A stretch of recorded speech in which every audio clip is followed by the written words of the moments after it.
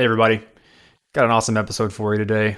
But first, gonna do a word from our sponsors, as well as give you a little more administrative stuff going on the back end of hashing it out, and things we're involved in that you can become a part of. So, first off, I'd like to thank our sponsors, Avalanche Labs, the highly scalable open source platform for launching decentralized financial applications. Recently raised about $42 million through a public sale and is now gearing up for its next milestone, next week, the launch of its mainnet on September 21st. That's right. They're launching their mainnet September 21st, so get prepared.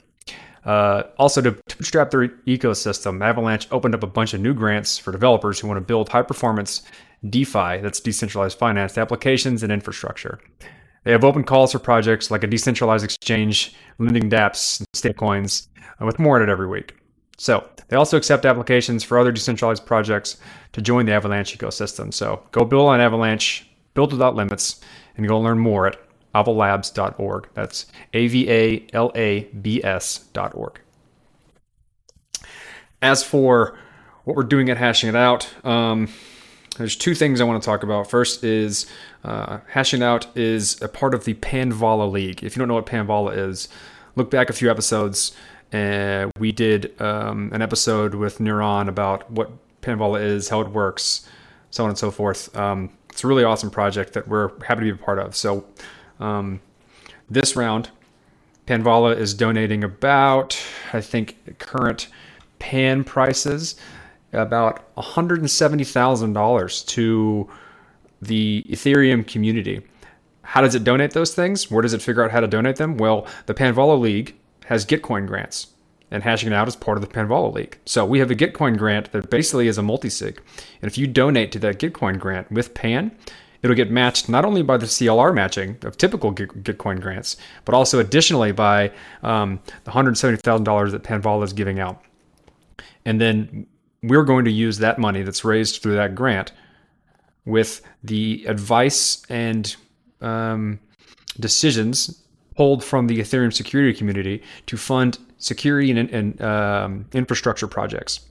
We believe at Hashing It Out that security and infrastructure is a very underfunded but incredibly vitally important part of the ecosystem that needs more funds. So we're going to try and do that. And you can help by donating Pan or whatever to the Gitcoin grant that's going to be in the description of this episode. So get your Pan, donate it to us. We'll find a good place for it to help the security and infrastructure of the Ethereum ecosystem.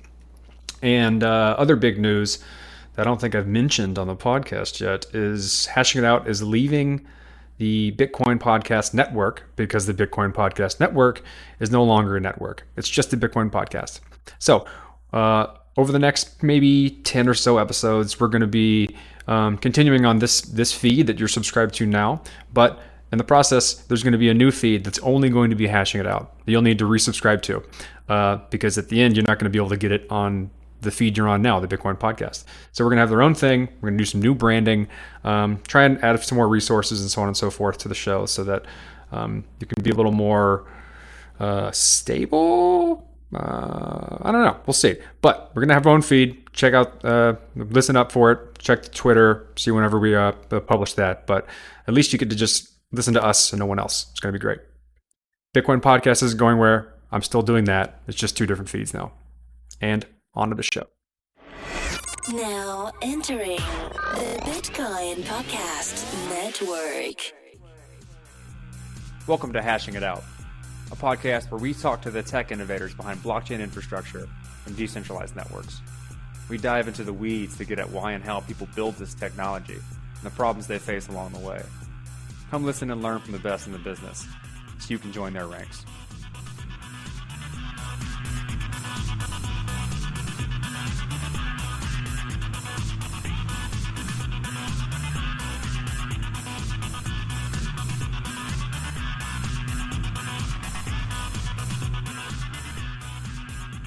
Welcome back to Hashing It Out. I'm your host, Dr. Corey Petty, with Mr. John Mardlin. How you doing, John? I'm good. You good today? I'm good today, thanks. Today's episode, we're going to talk with Marco Rodrigues. Marco's been in the Bitcoin podcast Slack for quite a while, as a contributor. I've actually had the pleasure of sitting down with them during, was it DEF CON 3? Yeah, whichever one was in Mexico, something like Whichever that. one was in Cancun, 2 or Mexico. 3. Either way, in and out, Marcos said interesting things that I've always found fascinated around the implications of internet infrastructure to the Web3 movement, so on and so forth. So you have a lot of knowledge and work experience in basically how the internet is built and the infrastructure that pipes the network packets across from my computer to your computer or wherever else, and kind of how that's built and what motivates how it's built. So I wanted to kind of bring you on and have a conversation about that concept. One, to bring it up because it's not really talked about very much, but two, like to discuss some of these, like the way the internet's moving in terms of infrastructure and why it's moving that way, and then how the peer-to-peer decentralization, Web3 movement, whatever you want to call it, how that impacts that like architectural movement. Does that make sense? Sure. All right. So yeah, I can. Go ahead. Just do the intro thing. Tell you where you come from, what you do, so on and so forth. Yeah, sure. Just a bit of background. I mean, for as long as I can remember, probably since I was preteen, like probably 10 or 11, I was just fascinated with connectivity. So I remember spending a lot of summers just putting together my own computers, working with modems and just figuring out how internet could work, and then started getting interested and fascinated with online gaming. And the best way to make sure your clan in Quake beat the other team was understand how the network works, so you can DDoS them and make sure they were lagged out and you can frag them. So it kind of took it from there, and then I would say the last 25 years, I've been pretty much involved in some form or another in internet infrastructure. So it started with me working with a small ISP, mid-sized ISP in Canada. We built out their national infrastructure, and then I immigrated to the United States back in 2007 or 8. Interesting timing, needless to say, but I worked for a large vendor that sold networking equipment to the largest service providers in the world, the network operators or the mobile network operators, as you guys probably know them as well. And so I've been, just been pretty much in tune with not only the technology, but the whole process of operating and building these large network infrastructures. So I'd say lately, the kind of the Web3 movement, and why I actually was kind of interested just in the whole crypto in general, and why I've been kind of it's kind of been a hobby of mine, mainly because the energy reminds me a lot of what the internet energy was in the early 90s, the aspirations of what it was trying to build, this whole decentralized movement towards free flowing information. But lately, as things tend to happen over time, as you get all these economic incentives that line up and just the reality sets in, a lot of centralization has been happening on how these infrastructures actually run. Therefore, the whole Web3 movement is kind of like this reawakening of how you decentralize or kind of peel back the onion and try to getting back to the roots of what I call the internet. So that's kind of a bit of a brief intro of where I came from. My current role, I work for a distributed cloud platform company that's a bit analogous to what we do, but it's part of my day job. I won't bring it up here, but I'm the VP of products and solutions there, and that kind of consumes most of my time. But I tend to kind of pop in and out of the Web3 space. Relative to internet infrastructure, I've given talks as well where I can when there are local meetups. Recently, I've seen some Twitter threads. A lot of the VCs in the crypto space are kind of poking their heads out and looking at how internet infrastructure is being built as well. So I found that it was kind of timely to have this conversation as well. Hence the enthusiasm to hop on and chat about it. Nice, John. You perked up a little bit when you said Canadian ISP. Oh, did I? I'm a Canadian. You guys know Canadian ISP? Pardon? It was Primus Canada was the ISP. Was the Primus Canada was the internet service provider. So, oh man, I just naturalized into U.S. citizen earlier this year. I've heard of that. Congratulations. Yes, but I still have Plan B and C respectively. I have Canadian and Portuguese. I still have my Canadian and Portuguese passports. Oh, you're Portuguese? I didn't know that. Yes, so Beleza. I got the trifecta there. Yep, Brasileira. That's yeah, there. Right on. So I guess over your perspective, like maybe it's worthwhile to discuss the trends in internet infrastructure and what's motivating them. Like what are they? What's their current, I guess, capacity, and how are they trying to innovate in order to handle that capacity? So reality is very little innovation happening in the space. Naturally, with any commoditized business, it's kind of an irony, right? Usually, when a service or a product, in this case, the internet, in this case, becomes so successful, it gets commoditized naturally out of its own success because everyone just figures out ways to optimize it. So the whole industry, at least when I was very in it about a year and a half, 2 years ago, was facing a lot of margin compression. Therefore, there was very little innovation happening in the space, more about optimizing for costs, right? And the downside there is there's less innovation happening on how to evolve the technology in a way that maybe goes beyond just the day-to-day stuff, like just increasing my speeds and feeds, making sure I can deliver, 5G infrastructure more efficiently to the homes versus something like SpaceX is doing, right? Like, hey, let's launch 4,000 satellites in the air and try to reinvent how internet connectivity is kind of happening. So you won't see a lot of traditional innovation happening in the incumbents, but what you will see is a lot of new players coming into the space, like SpaceX. It takes a tremendous amount of capital to kind of build this infrastructure. But to kind of take it a step back, ultimately it comes down to just the cost, right? Because what people don't realize is, these are all in balance sheets anyways publicly. You can see companies like like an AT&T or Verizon. The amount of money they spend on just operating the infrastructure, let alone the capital needed to build the infrastructure, we're talking into 20, 30 billions of dollars a year, right? So naturally they're going to want to optimize that cost over time, and they have been, because it's all about increasing margin, therefore shareholder value. That's kind of the way the publicly listed companies work.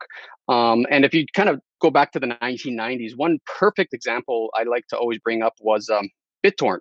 If the kids are old enough to remember BitTorrent, bottom line is libp2p from projects like IPFS heavily rely on the BitTorrent concept, point to point, essentially. And what was happening back then in the 90s is you didn't have this huge amount of bandwidth like you have now in the homes. And even now, arguably, a lot of your traffic at home is asymmetric, meaning traffic is optimized for downstream than it is upstream. Like you usually get the 100 gig down, 100 megs down or 1 gig down, and very limited upstream. And that's by design, because the traffic patterns of individuals are that. It's all about consumption, less about producing content. But if you go back to the 90s, this whole BitTorrent thing came out. Then as a protocol, people started latching apps on top of it. Then you had things like Napster, and Napster kind of exploded, right? And then from there, you started seeing all this point-to-point traffic flowing on these internet providers and networks. And they're like, in the beginning, it was pretty benign. They're like, hey, all right, fine. But what started happening is it started growing. People were using it to share music, videos, legal and illegal. Doesn't matter. At the end of the day, what was happening was, at the last mile from your home or your cell towers, when those devices they connect to were getting congested, right? And naturally, when you have a paying customer saying, hey, I'm trying to hit google.com, why isn't it working? The internet service provider is not going to turn around saying, well, Joe Schmo down the street is, he's uploading a 5 gig video of the latest DVD rip of some movie, right? So naturally, what happened was they created a whole new industry called DPI, which is deep packet inspection. And you have companies literally formed whole new markets where the only goal was to filter the traffic and drop it. They did unique things, like they would tickle the TCP windows so it would collapse, so therefore your throughput will go down. But bottom line is they started filtering the traffic of point to point, right? And that happened in the 90s. And it was pretty bad back then, because the bandwidth technology it wasn't keeping up, right? Because your home was still limited to 10, 15 megs. More importantly, the aggregation points, they were very expensive as well. So they created $2-3 billion industries, companies where they would pretty much design to just filter point to point traffic. But naturally, over time, what happened was you had evolution of technology. You got the cable plants started evolving. You got fiber coming to the home. So there's more and more bandwidth that started being delivered to the home. So less of the DPI was happening at the edge. Now, fast forward to today, what you see happening is very similar to the point I was mentioning earlier about margin compression. You have all this margin compression happening in the industry. And at the end of the day, they can't charge you or me $300, $400, $500 a month, right? At least that's not the expectation to date. So what do? They start saving costs in other part of the network. All right, fine. The natural behavior will be, all right, what does Petty do at home? What is John doing at home? And they see, 80, 90% of your traffic is downstream. Hey, out of that 80, 90%, maybe out of that 5%, it's web traffic, but 95% is Netflix, YouTube, Amazon, Spotify. And the irony there is under all that, most of it's probably Amazon's web services. So, then the what starts to happen in their mind is, hey, let's optimize the infrastructure to deliver content cost effectively to these environments and not to the others. So to make an analogy, it's like, in the Bay Area, say, going to San Francisco in the morning, there's a lot of traffic, right? So, one day they decide, hey, let's build 8 more lanes into the city. But over time, someone decides to say, hey, I want to run point to point decentralized web everywhere, which means the roads have to be 4 lanes everywhere else. Who's going to pay for that and when? So naturally, the only result will be congestion. So that's kind of what's happening now. And to literally give you one data point now, the latest one is Zoom. Right, Zoom as a company, they weren't considered critical infrastructure. Now they are, right? So if you look at just their builds in the last 6 months, they're expanding from like literally a handful of data centers to almost every data center that they can, and they're just rapidly expanding, right? And now naturally, the internet infrastructure, all these internet service providers are rapidly trying to get a hold of Zoom, saying, "Hey, let's connect directly because it's more efficient that way because our customers need to connect to you." So it's usually less about technology, more about what's happening, and more driven by the business and the economics of things. And I think that's what I'm trying to bring to light is if someone decides tomorrow saying, hey, in the whole Web3 space, let's just flip on a switch, and then magically everything's going to be served via IPFS or some other delivery technology, and say, yeah, I'm going to serve websites from my home because I'm incentivized to do so with some some token as an example. Reality is it'll be okay probably for the first couple of years, but once you hit that critical mass, you have this underlying infrastructure that just can't support it, and more importantly, the business models don't support it as well. So, and they're not in the value chain, so naturally, their only response is going to be to try to filter control it. That's my view, at least. So it comes to the nature of a lot of these things is the fact that, like you just said, they're not in the value chain, and there tends to be a distributed or decentralized peer-to-peer connection on how these things are served, and a lot of it drastically expands the uploading requirements from the individual user. Do you see Correct. Do you see a future where like the infrastructure can adapt to this based on this service demand by the users, or is it something that just like because overwhelmingly the majority of bandwidth is coming from service consumption like Netflix and stuff, like it's always going to be a blip on the radar? It currently is a blip in the radar, and it always will be. There's always the rest, what I call the 5% of the traffic that they really don't care about, which is the benign stuff. But the moment that starts to creep up and start to get on their radar, where it's actually impacting the performance and quality of the network, that's when they start to care. And there's a couple of things they can do to react to it. To your point, it's never a question of technology. What I mean is, you and I, for example, or any of us rather, depending on where we are physically, we either have access to a physical plant, whether that's cable or fiber. They're designed literally to optimize for the download than it is the upload. But there's no reason why they couldn't configure the wavelengths or the spectrum on the wireless side for like 4G or 5G to optimize for upstream or make it symmetrical. I mean, most of fiber deployments today are 1 gig symmetrical. But the reality and the joke is, I always see people paying $200-300 for 1 gig to the home. The reality is your next hop from there is likely not giving you that capacity upstream. So I always find that 100 meg is usually the sweet spot for the home, because naturally you can't consume 1 gig from somewhere far away. And usually when people do speed tests, the service providers kind of optimize for that. They run speed tests closest to your home, so it looks like you're getting a gig. And in reality you are, but the reality is most of your content is somewhere further away. But back to your question, it's not a technology problem, it's a business problem, right? And the question then is, there's 2 ways about it, right? They can start making consumption based, saying, hey, fine, I'll let you start sending a lot more traffic upstream, but we got to go to a usage based model. Therefore, instead of the all you can eat model where you're paying $50-60 a month and maybe $20 extra a month to get unlimited, because they do have a UBI model today, they kind of cap you. Naturally, just increase that cap, right? So now so you and I, for example, if we decide to run some type of distributed technology in our home, whether it's for storage, for IPFS, and I know there's tons of others out there, and say our upstream traffic starts to go up in an order of magnitude like 5-6 times, you and I might have to start paying $200-400 a month, if that's how the service providers react in order to fund the infrastructure builds. So the question now is what's the incentive for me to pay that $400 a month? Am I making that kind of money by running this infrastructure or enabling these services in my home? That's one way about it. Another way about it is they introduce themselves into the value chain. See, one argument I tend to make is they've been so commoditized as an operator. One way to reintroduce themselves into the value chain, because everything is over the top now, whether it's a Netflix that's running and producing content, whether it's Twilio providing very similar functionality to a telco, whether it's AWS, GCP, or Amazon, or sorry, Google. All these guys are literally reaping the benefits of the infrastructure these companies have built out over the last 20 years. It's you want to figure out a way if you want to compete with them, therefore align yourself in the incentive model. So there's two ways of going at it. Honestly, I don't see them as forward thinking like that. Therefore, the natural progression I see happening is they'll just end up charging you and I more. Therefore, the question then becomes, is that cost that we pay extra per month, are we reaping the benefits of those costs with whatever incentive we've been given to run those services in our home? That's kind of how I see it playing out, at least in the short to midterm. That puts a new spin on kind of like if I look at like Filecoin for example, right?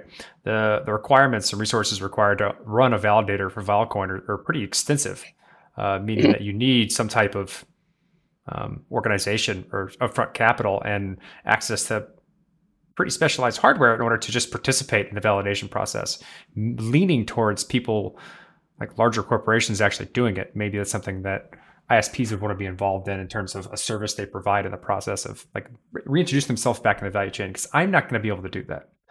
Do you feel like that's something people have caught on to and they're trying to get in there, or is it just kind of a consequence of decisions they made in the process of creating the protocol? It's the consequences. It'll be an oh shit moment. Honestly, in business, that's usually what it comes to. It's like someone, unless it's painful, usually when there's pain, therefore there's a problem. And if there's a problem, there's value to be inserted in order to address it, therefore to make money. That's how, at least, I mean, not to be so basic about it, is there's always the aspirational. You want to focus on the big vision, but ultimately the day-to-day in terms of execution, people tend to focus on what's the pain points for today. I mean, I've had these discussions. I've tried to bring it up in the space. Like, give you a perfect example, right? In 2010, 2009, wireless networks were literally tipping over. Right, they were literally falling over. They were on fire, and everyone, and whether people remember it or not, it was very simple. They're like, "What happened? Why was it doing that?"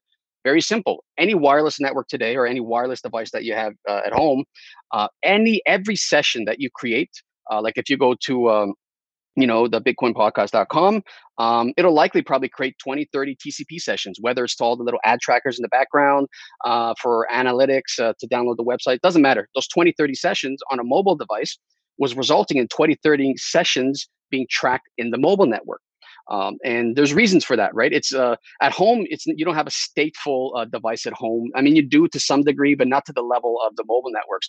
The reason the mobile networks had these firewalls that captured and managed state was very simple, because you once in a while you see, hey, if you have T-Mobile, you get Netflix for free if it's 480p or below, right? It's part of your plan. Well, how do you determine that? Simple, right? They kind of do some clever tricks where they insert certain headers into HTTP, and that first device, the firewall in the mobile network, says, hey, this guy is coming in Netflix 480p. Let me dip into this authentication / authorization server. Yep, he's part of this plan. All right, send him this way.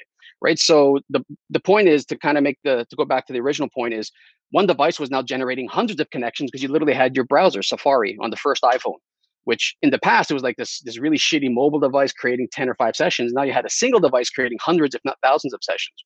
So now you add tens of thousands of mobile devices. Literally the networks were melting. So they had to go spend hundreds of millions of dollars to build out just this one layer of firewall / proxy infrastructure.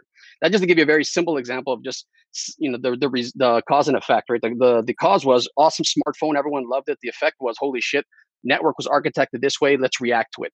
And the reason there was money for it is natural, right? Because everyone was signing up for unlimited data plans. All the mobile carriers are making tons of money, and Apple was making tons of money, right? I don't see that happening. Like, what's going to be the trigger point for you and I, for example, to run a Filecoin node at home? Like, say we even decide, because I load up an Ethereum node on my laptop, just goofing around, or even a Filecoin node.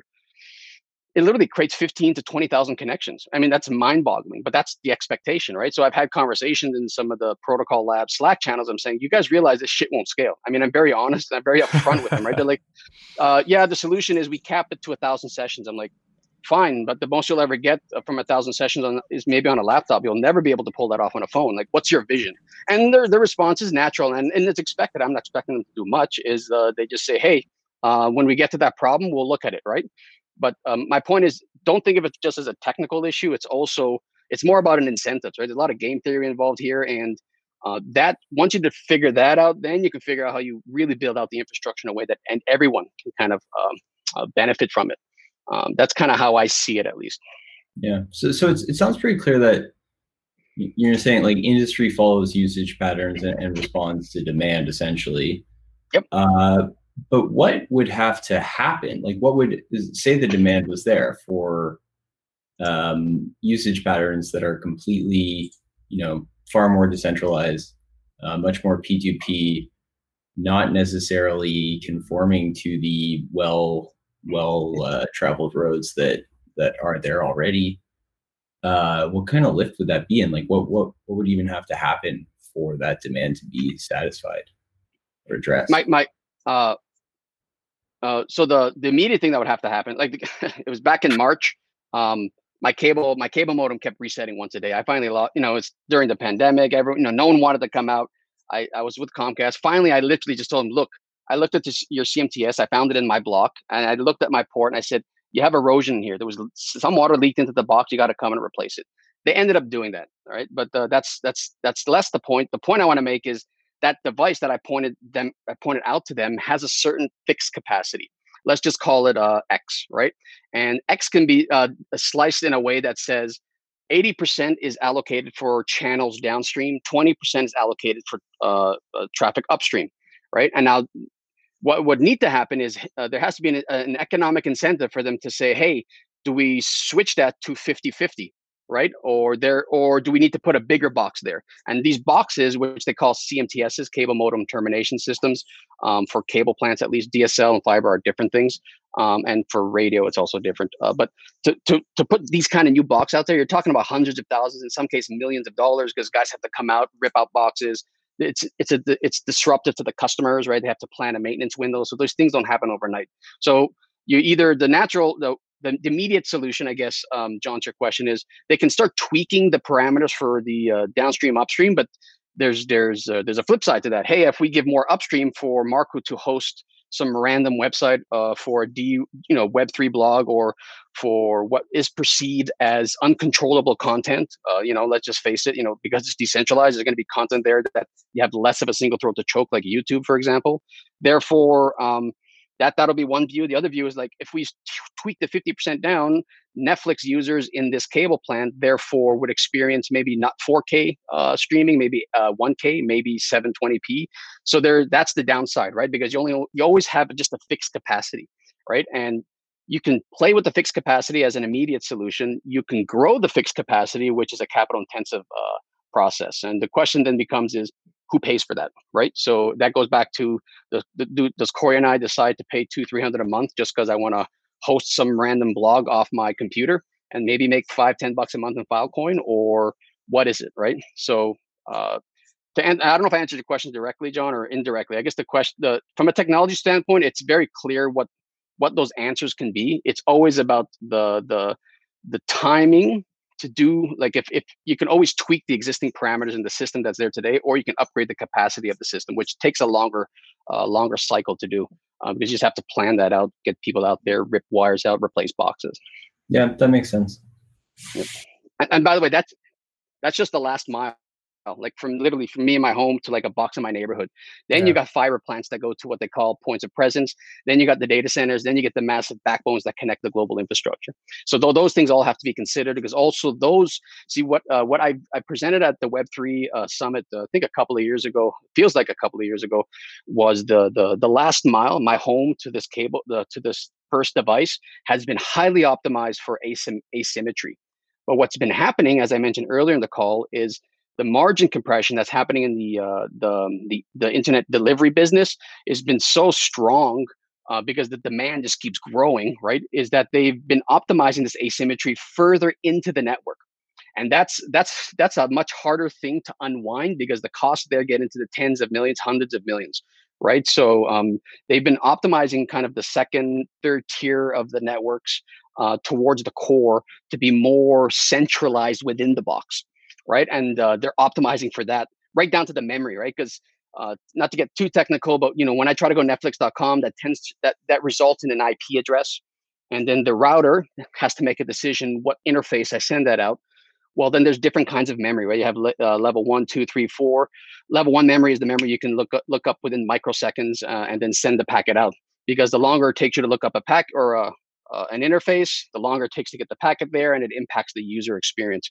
So they're even optimizing right down to that level. Like, do I put all of Netflix routes on my layer 1 memory, and then I put maybe Joe Blow's prefixes, which happens to now be P2P, on level 3 memory? And what's been happening is they've been putting more and more of the core internet services, the content providers, where the most of the demand is, on this level 1 stuff, and throwing the rest out there just to optimize the cost of the box. And that's where I'm saying it's hard. It's going to be very hard for the internet service providers to unwind what they're doing, because they're optimizing the physical infrastructure right down to the boxes, right down to the memory components for the current usage patterns of today. I was going to say, on top of that, kind of what you mentioned earlier, like that no one talks about this specific scenario in terms of how the internet infrastructure is re-optimizing itself to serve all the stuff that's being consumed, and how that like affects network traffic, at least like how we consume network traffic. And I would venture a guess, and I don't think either of you would argue with me, or anyone else who's listening to this would argue with me, that the incentive models that people are coming up with respect to peer-to-peer services and blockchain have not thought about this and are not aligned with this kind of reorganization, right? They're doing it from they're completely ignorant of this. Is there any type of restructuring of incentive models that people should be aware of when thinking about how to think about the service providers of their particular network and how they offer? Because like you said, right? Like, you can run an IPFS node that opens up thousands of connections for potentially maybe $5 to $10 a month in providing services, right? Yeah, but like, that's because they're not thinking about these things and the potential cost to you based on what happens if they become wildly successful. Like, how do you re-architect the incentives to be aligned with this type of thing, such that, like, in the event that happens, the people who are providing the services are going to get paid commensurate with the costs of running those services? It's a hard question, Corey. I mean, I've noodled with it in my head. Definitely requires a lot of money and a lot of brain power. Because in my mind, right, what I see closely tied is the bandwidth is not an infinite resource, right? And if anything, bandwidth as a property is being kind of morphed organically over time to be optimized for the consumption patterns of the day. What ultimately that means is there's a physicality, there's a physical aspect in the real world where you have a finite resource that's tied now to this aspiration for dramatically changing the content delivery behavior. And there's a huge disconnect there, right? And not just a disconnect in the incentive models, but the actual operators or the organizations and companies who literally lay out this infrastructure, right? And I don't have a quick answer for you. And it's just not the last mile, like and everything I've talked to you right now about is literally the physical cable plant. Spectrum is that's just another level, right? It's like there are companies, individuals who licensed spectrum from the FCC 40, 50 years ago, who are billionaires now, and they own space. That's all they own, right? And they license spectrum to AT&T and Verizon at the tens and 15s of billions for our ability to download more things on these devices, right? And as these things start to be consumed more, spectrum then becomes even a higher cost commodity. So there's all these dynamics on the operators and the capital costs needed for this resource, and there's a complete disconnect on how these protocols are being built on the top. Can the two be built in a way where they kind of align? Yes, but that's something that requires thinking now and execution that probably will take a 5-10 year journey, in my view. I'm almost of the belief that you almost have to you have to start building a whole new infrastructure in parallel to it. And it's been done, like very similar to SpaceX. But then, you got a guy like Elon who's saying, hey, let me just launch all my satellites into space. Fuck everyone else. I'm cutting them all out because I can't deal with that shit anymore. I'm putting 4,000 plus satellites. I think FCC just approved 8,000. And he's starting from scratch. But I mean, other than him, I was going to say he doesn't think about crypto. He does, or whether it's the real him or not is questionable, but it does pop up once in a while. But the reality is, will SpaceX kind of think of how they align these incentive models. I don't think so.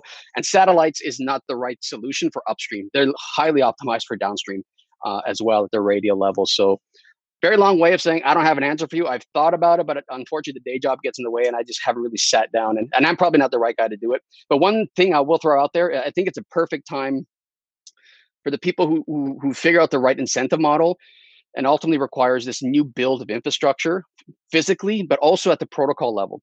And you see it all the time. And naturally, I think what's going to happen is you will see a disconnect between China and the rest of the world, or whoever else China gets into their internet.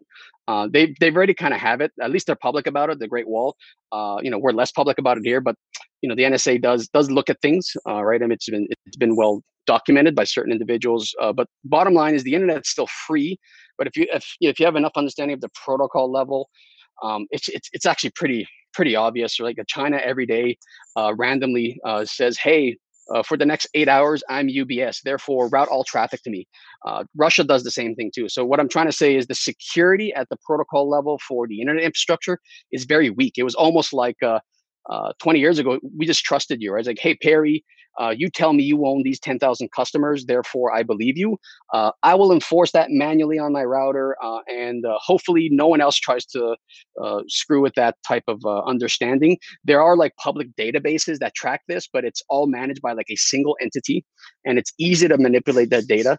And that's why countries like, again, Russia and China, they literally intercept all this traffic to sniff it, right? So what I'm saying is there's possibilities where I see some blockchain technology solving the security aspect there. If you kind of lump that all together with this really kind of new infrastructure build, a truly new internet in parallel, that I think has more potential because you can make the case that it's more secure. It's designed in a certain way that better aligns with all the non-technical reasons of why people want Web3, given all the geopolitical climate as of late. You just need a whole lot of capital and really smart people who are willing to do that, right? And that'll be a 5-10 year project at least, just like the internet was, right? It really started in the mid 90s, like early 90s. That's interesting. I'm trying to think like on top of that, what's not going to work? Because it's a lot of the times you hear the marketing pitches of a lot of projects. Status is partially involved with this. Is that like everyone's equal? All nodes are equal. Run a node on your phone. Do all these things. And when you take a look at the networking stack, dev P2P, lib P2P, that's certainly not the case of what the resources. If you look at the resources available on each of these machines and what they're capable in terms of like processing, memory, computing, and bandwidth, and connectivity. Even the conversation around running an F2 validator hasn't really been talked about based on the resources required to do so. What's not going to work for these larger networks when they're trying to run what would be considered critical infrastructure for these large value networks? When you have, especially as the complexity of consensus grows larger and finality becomes more important. You need better data availability and things like that. And we build more and more and more on these networks and the underlying protocols get more ossified. If the infrastructure can't keep up with it, it's going to be an issue. So having the conversations of what's not going to work, especially in terms of critical infrastructure that's supporting these things, is pretty valuable. What's not going to work? What sucks? What's the way that we're doing things now that clearly isn't going to work in the case that we're successful and we run into these problems where network ISP and infrastructure starts saying we're going to have to do something about this? It's a naivety, right? I mean, it's not what I mean is it's these people, these projects, the industry is so focused on doing their projects, right? I don't think they just had the time to think it through, right? Give you in my mind, at least the way I see things happening, literally, is it'll get to the oh shit moment, and then people will start to realize, okay, what can we do? But it'll be a painful 6, 12, maybe a couple of years process. Another perfect example, right? You can just search Google. It's probably in the 2010, 2011 timeframe ish. Netflix was just experiencing an explosion of growth, right? And it comes down to cost, right? So, Comcast was bitching, all the Comcast customers rather, anyone who's consuming Comcast would say, "Hey, my Netflix sucks, right? I can't stream shit," right? And then Comcast would be like, "Not my problem, it's Netflix problem," because they have to grow the capacity, right? And Netflix is saying, no, it's not our problem. It's Comcast's problem because they're trying to charge us $40,000 for every 10 gig port, right? And then there's this finger pointing, right? And then Comcast is saying, well, I'm not spending another 5, 10, 15 million, whatever the number will be to upgrade infrastructure when my end cost is not changing. I'm still charging the $60 a month. And Netflix is not paying for it either. So there was I think there was this one point where it was like a 24-hour period where they de-peered. It literally broke a portion of the internet where Netflix said, screw you, Comcast said, screw you. And their upstream providers, which is level 3, which is a transit provider, they de-peered and it was broken until I think the government stepped in and said, you guys better reconnect or you're going to get your ass handed to you, right? But it'll literally come to that. It's going to be like, let's assume Definity becomes the platform where there's all this growth happening, right? And in order to meet them, pardon? It's an interesting choice, right? Definity or find Ethereum. Anyone who has a successful. The reason I picked Definity, it popped into my head while you were talking, is I think they've noticed this problem, right? Because 2.5, 3 years ago, they were hiring for a VP of networking engineering. Mm-hmm. And it's very subtle in their messaging, but they said in order to bootstrap the Definity network, we've built out in data centers ourselves. So in some ways, they're already building out this new infrastructure that's needed that'll likely run. It's going to connect to the traditional web as we know it today, but it's ultimately what I think is the seeding of building out this physical infrastructure needed for the future internet, right? So that's at least I don't know anyone there. Full disclosure. When I see the messaging and I see the random job posting when a recruiter's asking me, if I'm interested, I was like, awesome project. Unfortunately, I just started a new company with a couple of guys. I can't bail on them. But I see they have that thought process. So back to my point is, say Definity is that choice, or again, Status, or someone who has all this traffic, and then you say, hey, I need to increase my capacity to AT&T, to I don't know, Verizon, Comcast, because I have customers complaining there. And then those service providers saying, great.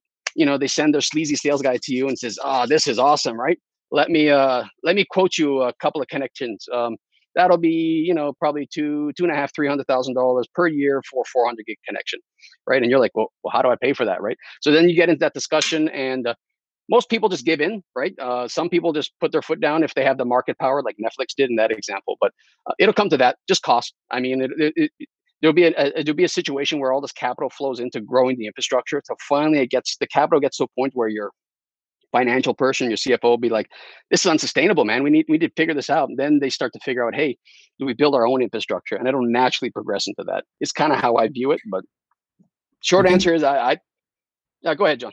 Sorry, yeah. What's an interesting sort of pattern here is like I think plays out in lots of other decentralized systems is just not just the demand, but like the social aspects. So with everything you're talking about, there's like, one person from Comcast can call one person from Netflix and like hash out the problem together. Whereas with the idealized decentralized network, there's just no clear point of contact, and large organizations, like they want somebody to go talk to. So it seems almost like there's just like those stakeholder challenges.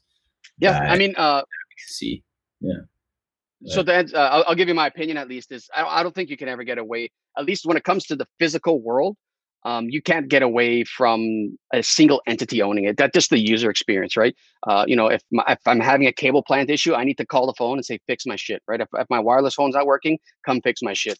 And I see all these aspirational projects where they want to create this full mesh point-to-point, I was going to use another word, stuff.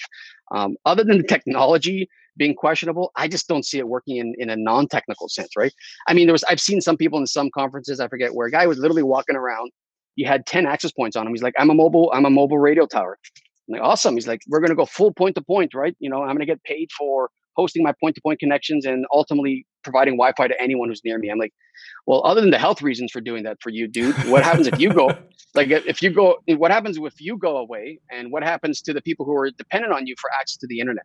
It doesn't work that way. I think when you get, and that's right at the end, what I call the access layer, John.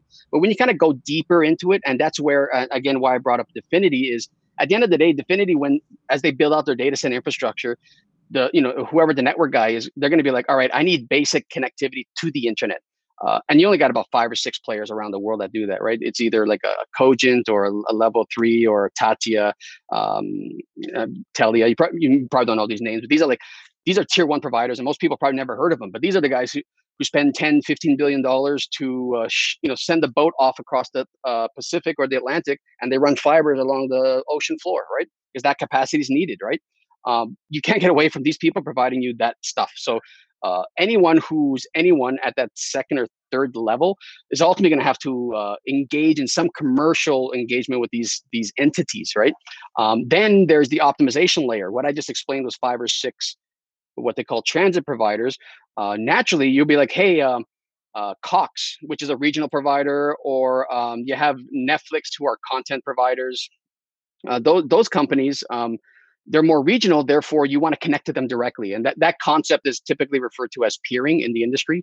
And that becomes more complicated. But it really comes down to your point, John. Most of the internet infrastructure is built on business negotiation, business relationships. It's usually always less technical. It's more about, all right, if I connect to you, what's in it for me? Otherwise, I'm asking you for money, right? And I honestly do not see how we get away from that, at least when you get deeper into the infrastructure, because it's such a complex need, not only to build the capital to build that infrastructure, but to operate it.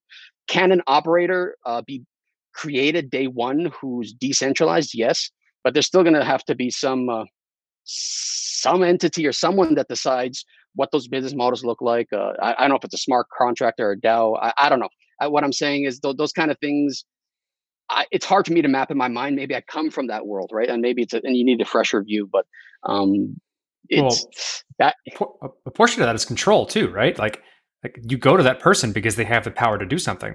And a good portion of the idealism behind decentralized web is giving up that control and distributing the power across the many. And in that type of situation, who do you go to when you need something changed? Because there's not a single person who can change something, which means it doesn't happen fast. And how that grows and to become the standard is not something that I can necessarily wrap my head around. Yeah, it's you're right on the money. You need a single throat to choke, right? Especially when it comes to mom and pop being able to access my internet, because now more than ever we're more dependent on it on our day-to-day lives. And you can't say, well, we asked the DAO, we have this governance, we're going to send out we're hoping someone responds in the next 2-3 days, right? It doesn't work that way in my view. And then you got the regulatory and compliance needs, right? Like it or not, depending on what region you're operating in, if they come and serve you a warrant, you have to comply, right? You have to either you have to provide the data that they're looking for. They have a warrant saying so-and-so is accused of hosting certain type of content that's inappropriate. Provide all information on this individual, and whatever entity that is or whatever country that entity is operating in has to conform to that as well. Otherwise, it'll be very hard for the entity to even be existing in that kind of country, right? So there's a lot of governance at the real world and compliance that I think is not appreciated. Same thing with Europe, right? Europe has was a GDPR. Forget the right to GDPR. Be forgotten. They're like yes, pretty much. But there's other things that say my data as a European citizen should never ever be hosted on any computer outside the European Union. Like, how do you even enforce that, right? And then if you don't, your organization or your legal entity gets fined tens of billions of dollars, right? It's like, okay, there's definitely a lot of complexity to it. I haven't thought through all the issues myself. It's just, it'll be an interesting time in the next 5 years. As I suspect the Web3 movement will pick up steam. There will be a lot of adoption and success. But I think they'll hit this critical point where a lot of people will have that oh shit moment. All right, how do we figure these things out? And it'll be messy. But like anything we're doing, it's a process, it's a challenge. And I think the outcome should be positive. Hopefully that's the goal. I agree with you. I just think these conversations now are worthwhile, and for kind of the understanding of like how things are built and the motivation behind how they're being built out should be understood more within this ecosystem, so that we can position ourselves appropriately, or even start to like try and do something about it, or understand that it's going to be a problem in the future versus just being blindsided by it when it actually happens. Right. Yeah, I've talked to some VCs just in passing, not because not I'm actively looking to raise VC money from the crypto oriented VCs. They have zero clue about this, right? Even their notion when they say I want to build infrastructure, they're still talking about like second, third level chains, right? I'm like, no, that's not the infrastructure I'm thinking about, right? It's like uh, I'm thinking of other kind of infrastructure. How do you view it? And then I talked to VCs, in Sand Hill Road. They'll invest. They have like one or two investments here and there in the crypto space, but they come from a very infrastructure and enterprise oriented world. So there's huge disconnect in expertise and understanding. That's to me, that's the value of that VCs bring to the table. ICOs were fun, but I really, especially now that I've gone through the process, now that I've kind of gone through the process myself, I see the tremendous value they bring. It's mainly the experience, right? And don't get me wrong, that there's some who are just nasty out there, but you find the right VC as a partner, they literally just, they can coach you, they onboard you, they kind of help you avoid the pitfalls. The good ones are semi hands off and hands on. So there's tremendous value there, but there's still this in the VC space. You see this disconnect between the understanding. The only one I can see them trying to make an effort is A16Z, but even then, it's still very high level. I never see any projects focused on what I would consider the infrastructure discussions. And it's it'll be an interesting space, but naturally, like anything, if there's a big problem to be solved, capital tends to kind of flow there. So yeah, to get back to your original point I was trying to make is I've had conversations. I try to bring it up. Sometimes they just get brushed off as me trying to be what's being negative. A I'm just trying to contrarian? be. You're a contrarian, I'm just Marco.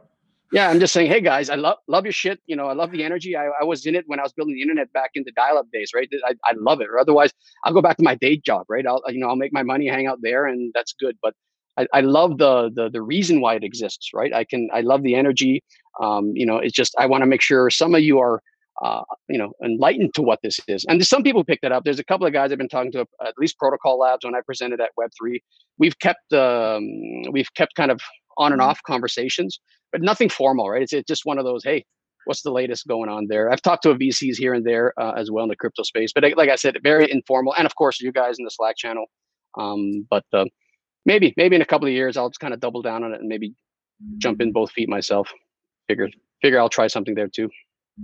Do you have some specific advice for like what these network developers should be doing differently now to be more future proof or to anticipate these walls? Or should they just like try to run into these walls quicker and incentivize users to get angry and call their ISPs? Yeah, I don't think it's from a technology standpoint. I don't, as if I'm a network developer, I don't, typically these things are out of my purview. It becomes a challenge, as a developer, at least these things become a challenge when I face them, right? As an architect, right? You can kind of envision them, but at least my thinking right now is there because of this bridge to the physicality needed of just building this infrastructure. I don't see how you get around the need to have some type of business development person, someone who works at a business level to understand what it takes to put these contracts together with all these different entities.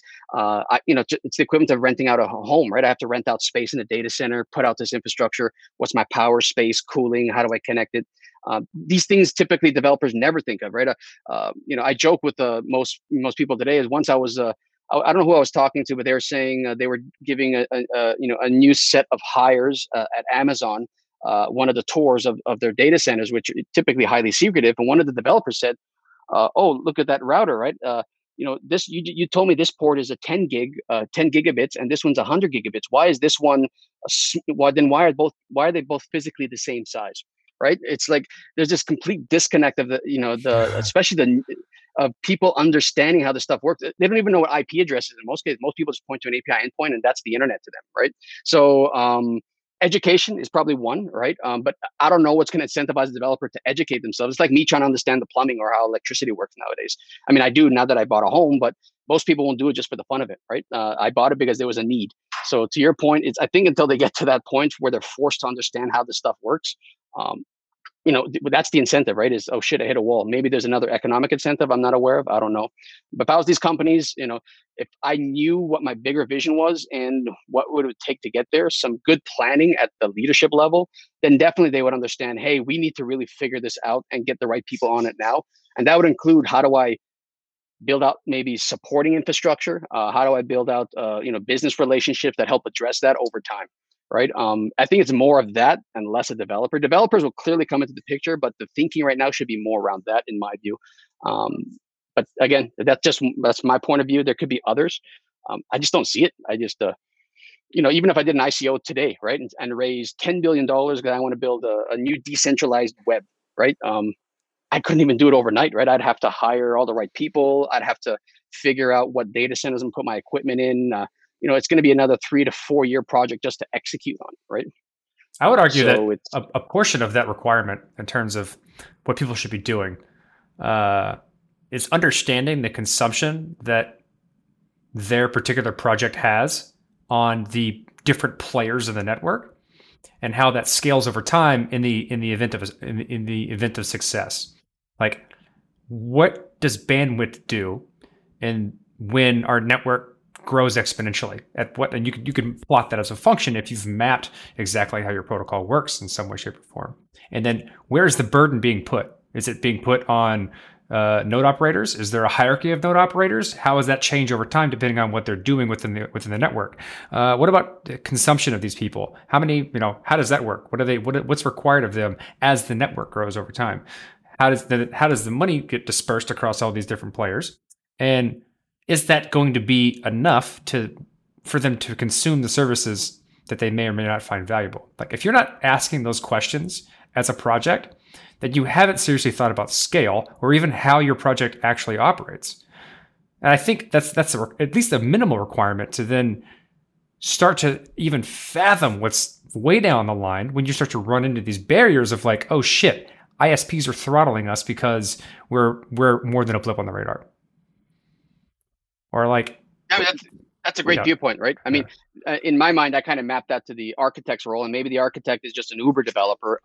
These individuals need to kind of think about that for their project at a higher level, right? Beyond just the 12 to 18-month view of what can my project / protocol do. The assumption there is if I'm successful, what's going to be my roadblocks, right? And to your point, modeling bandwidth and what implications of that consumption has on the world around the bandwidth should be at the top of everyone's mind. And again, I'm that little fly on the wall that just randomly brings it up once in a while. I